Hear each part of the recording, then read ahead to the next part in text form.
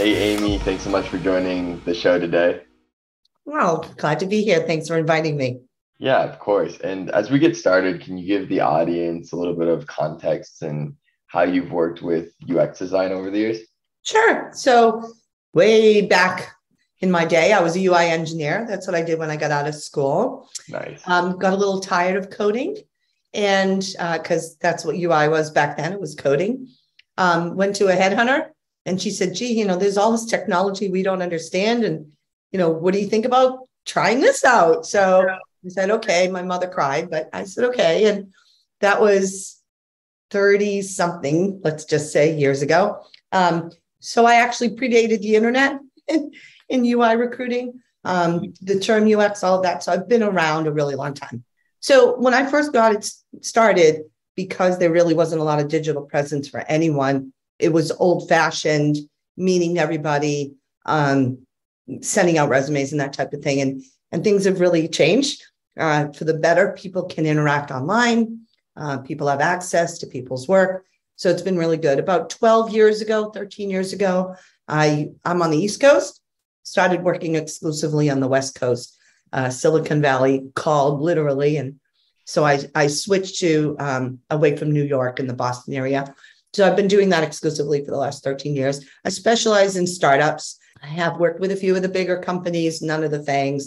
They always have giant recruiting teams, but I'm a specialist. I do matchmaking for UX professionals, scanning from early in the career, not super, super early, but earlier in the career, all the way up to senior leadership and stuff like that. Yeah, that's awesome being around the field and seeing it grow so much. I also love that you work with startups. There's a lot of startups that come out with like a focus on design or design as a seat at the table, so we say, and that can kind of push the old incumbent companies to really focus on, okay, wow, there's this new startup that focused on UX. We need to improve that as well.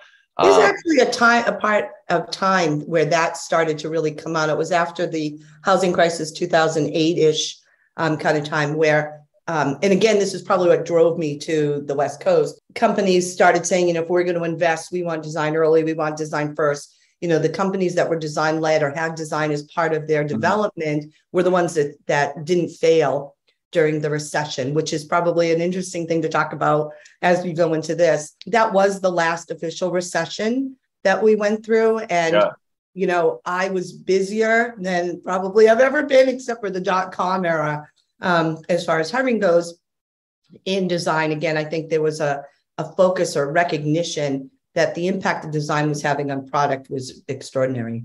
Yeah, Amy, let's talk about that. I think obviously the recession's everywhere, and it's terrifying to designers of all levels in their career. What does that mean for UX? It sounds like you've been through the last recession and what that did to Three design. in total. Yeah. Obviously UX has grown a lot since then. Part of this is my opinion, but my opinion is based on what I'm experiencing as fact. I saw a slowdown at COVID, and then things by the end of summer of 2020 were great guns again. Everybody was hiring. It wasn't a problem. Once companies figured out how to work remotely, how to hire remotely, how to manage teams remotely, the only barrier that really remained was location. That was dispelled. So all of a sudden, instead of just having X number of jobs available in a certain area, you could work anywhere in the country, arguably anywhere in the world. So Yeah. there was this huge perception of a surge in hiring. And in fact, it wasn't a surge in hiring. It was an access. It was an access that never existed before. That access still exists. In the last 15 years, 10, 15 years, companies have been making a lot of money. They're Yeah. investing a lot of money. The VCs have gotten very, very, very well off, and they still have money to invest. Now, they're impacted by a down market, stock market. They're impacted to some degree, but that is how they make their living, by investing in new technologies, by supporting the companies that they're working with already. Mhm. So what I've been seeing since, the first down quarter, and then subsequently the second down quarter, which is what indicates us being officially in a recession.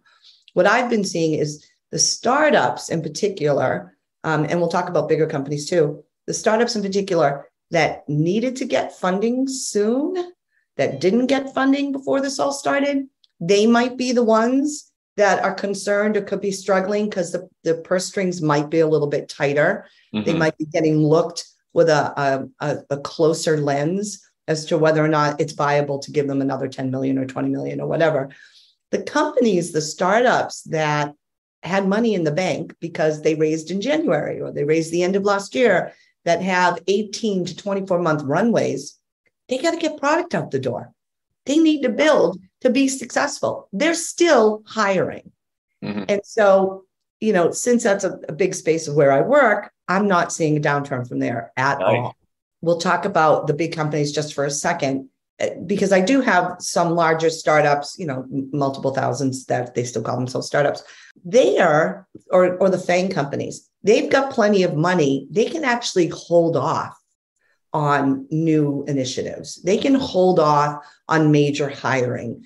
So the stock market affecting them, maybe, their stock prices, their boards, their members, but it isn't because they're really hurting. It isn't because they're at risk of going out of business. It's more because, we're going to sit back and chill a little bit, instead of taking money, investing money in new initiatives, we can afford to continue on the path that we're on. And so they'll start again as soon as they feel a little more comfortable or somebody really wants to push some new product out the door.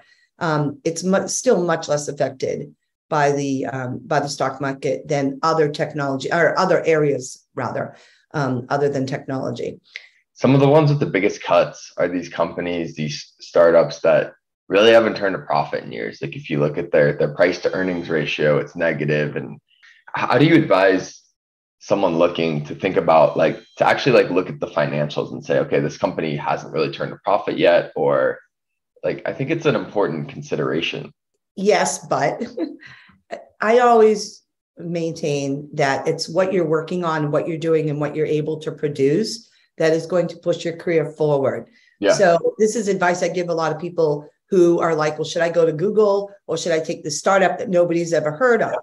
And I'm like, okay, well, if you go to Google and you're one of 20 people working on onboarding for search, or you go to this startup and you get to own, something end to end, you get to work directly with the C-suite, with the users, what do you think looks better when you go to your next job?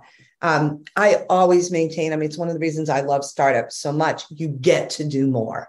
The other mistake I think a lot of people make from especially younger designers, people getting into it or haven't been into it for a really long time, is they think they need that name company on their resume. There are companies, I have heard hiring managers say, we'd like somebody out of a design-led company. We'd like somebody out of, a Dropbox, excuse me, which I have hold in very high regard from a design perspective, because we know they hire very discriminately. And yes, that can get you in the door, but it's not going to get you the job. If you go work at a really good company like Dropbox from a design perspective, but what you work on is minimal, what you work on doesn't have impact, what you work on doesn't have any metrics that you can show, you're no better than somebody who's worked at some company that hasn't been anywhere else. So you have to take everything with a grain of salt. Big company is going to get you X, but all the other stuff falls off and is equal to anybody else. Getting your foot in the door, it's nice if you work at Dropbox, so you'll get an interview at Google. Doesn't mean you're going to get a job at Google. Let's wrap up here with a question I always ask. What advice do you have for newer designers entering the field today? I think when you're first getting into the field, whether it's fresh grad or you're changing from something else, there's a strong desire just to get a job. And anybody can understand that. I was a fresh grad once, I need a job. I just want a job. My parents are driving me crazy, whatever, that I need a job. And that's fair, but you gotta have a little person on your shoulder saying, don't be stupid and don't take something just because it's at a big company or because they have made you the biggest offer, or, you've got to think about, and I tell everybody, experienced or not experienced, not this job. What's the one after this job? What you have to start thinking about. You're in charge of your career. You could talk to somebody like me, you could talk to your friends, you could talk to your manager, but in the end, you're in charge of your career. Where do you want to be? Not, where do you see yourself in 5 years, but just What do you want to learn? What do you need to learn to stay marketable? What do you need to learn? Let's say you want to work on EVs at some point. How do you get there? Go look at what other people have done. And then you've got to be purposeful. Your blinders can't just be, I need a job. Your blinders have to be, I need my career to be able to continue to move forward. And that's probably the biggest piece that I'd like to impart upon anybody when they're considering making a job change. Well, thanks so much for being on the show today, Amy. Sure. No problem. Happy to do it. If there are any follow-up questions or anything that you need to ask, feel free to reach back out to me.